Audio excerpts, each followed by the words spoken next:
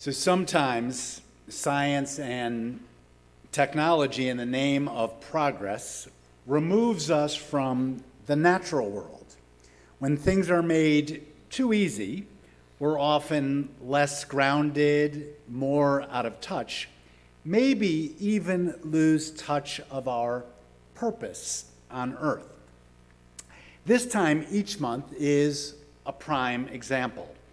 This Shabbat, as Rabbi Steele introduced, is Rosh Chodesh Elul, the new month of Elul. Of course, we know that it begins tomorrow evening because our calendars tell us it's so.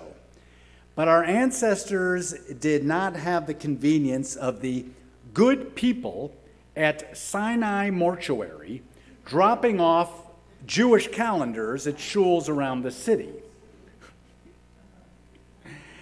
Before the science that led to precise calendars, our ancestors never missed the fact when it was a new moon.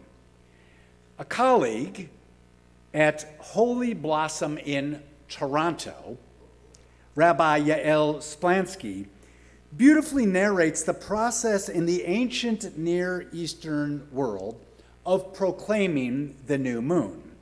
The high court in Jerusalem would receive testimonies of witnesses who claimed to have sighted the molad, the birth of the moon, its first sliver of light.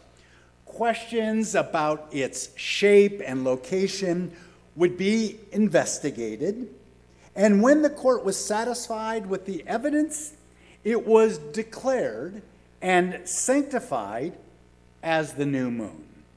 The head of the court would call out, Mikudash, the new moon is consecrated.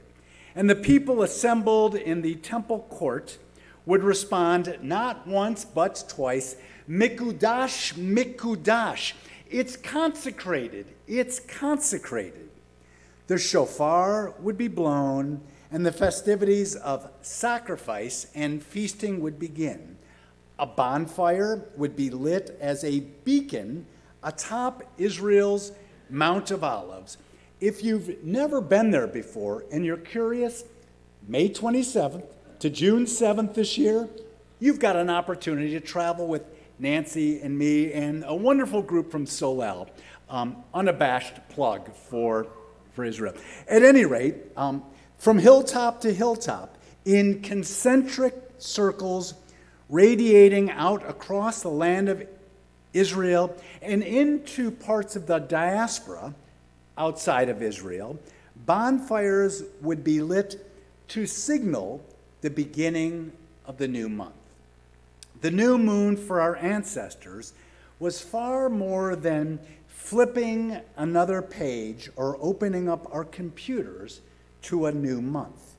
The visceral experience of witnessing the arrival of the new moon has been, you'll forgive me, eclipsed by the ease of the Hebrew calendar, drawing on what we consider ho-hum basic astronomy today.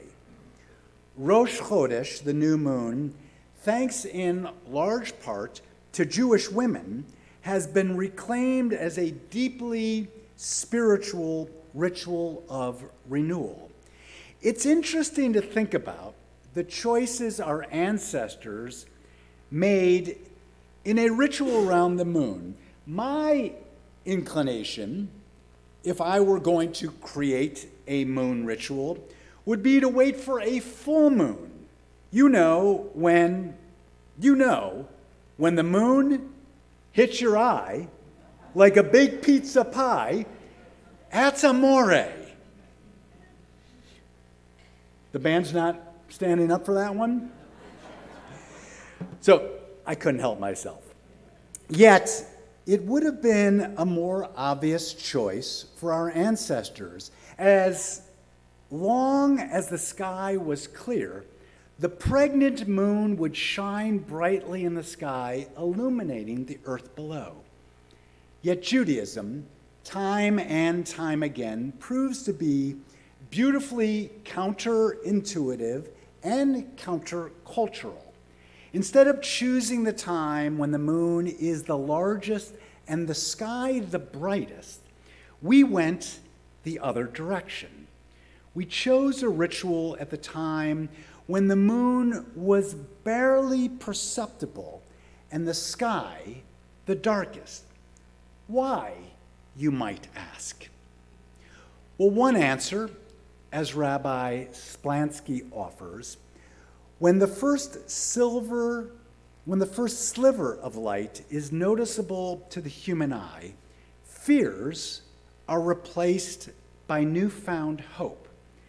This is a moment worthy of celebration. This is the moment when potential, within and without, is revealed and must be sanctified. Counterintuitively, I would add, it's when the sky is the darkest, the time of the new moon, when we can see the stars and the galaxies most clearly. The universe partners with us on Rosh Chodesh to help us see more clearly in darkness. The rabbis choose the month of Elul to help magnify our ability to see. In this case, we turn our gaze not into the infinity of the night sky, rather the depths of our own souls. This is what Rabbi Steele, cantorial soloist Herzog, and I are offering, inviting this spirit of Elul to explore the month leading up to the new year. Each week will be a new theme. Starting tomorrow night, and you actually received it today, the first week will focus on the place of preparation. The place of preparation in our lives, instead of fixing our eyes on the destination, which comes naturally to us, Judaism wants us to embrace the journey. The second week will focus on waking up. The sound of the shofar, traditionally blown each morning during the month of Elul, is meant to stir our souls, to shake us out of our slumber. So many of us sleepwalking through life. The third week will focus on teshuvah, the Hebrew word for return. It is meant for us to realign our center, our core, our relationships, beginning with ourselves. As the modern world removes us from nature, so does it remove us from ourselves. As it's in the fourth week, we'll invite you to do what's called a cheshbon nefesh, an accounting of our souls. What is it we wish to cast away that does not serve us well? What is it, or who is it, to which we want to grow closer? As the month progresses, of course, the moon waxes, light increases. The natural world is rooting us on for us to be on the lookout for new light, for the potential to grow. Like the moon, our inner life waxes and wanes, and there is solace in that. We too follow the patterns of the natural world in human ways. If we only had the confidence in ourselves as reliable as the phases of the moon. Sanctifying the new moon is a ritual of hope. As night turns into day, so too does that barely perceptible, vulnerable sliver of a moon claim its place shining in the sky. Light, of course, does not really emanate from the moon. The moon's superpower comes from its ability to reflect light. The moon's splendor is revealed by how well it reflects the sun's light. So it is with us as individuals, Jews, members of the human race, interconnected with all of creation. Our light emanates from Torah and the wisdom of the world. Our light reflects kindness of others and the glory of the natural world. Or, as Temple Solel's beloved member Farrell Sachs, laid to rest today, would say, we teach people how to treat us. Our light reflects the spark of divinity in each of our souls. So it's a tradition to begin the month of Elul with the sounding of the shofar. But out of respect for the new moon, which does not reveal itself until tomorrow night, we will not prematurely blow the shofar. But Jewish tradition has no prohibition against taking a special trip, perhaps flying us to the moon.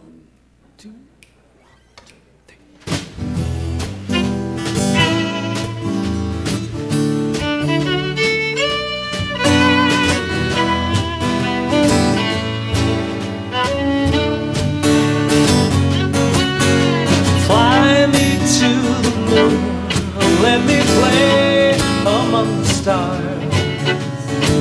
Let me see what spring is like on Jupiter and Mars.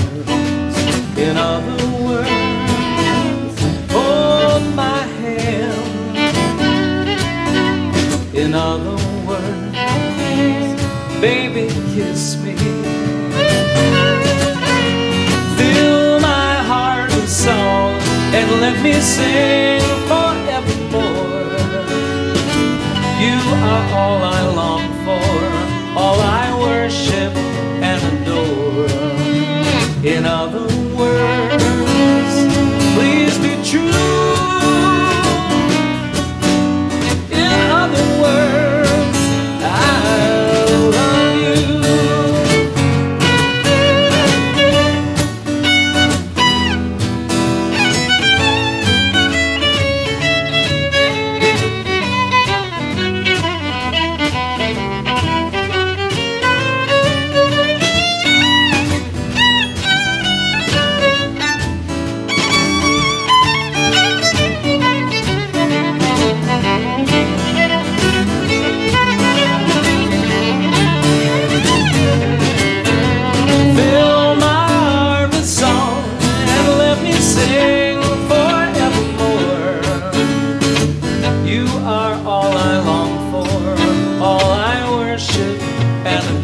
Anybody want to dance? In other words, please be true.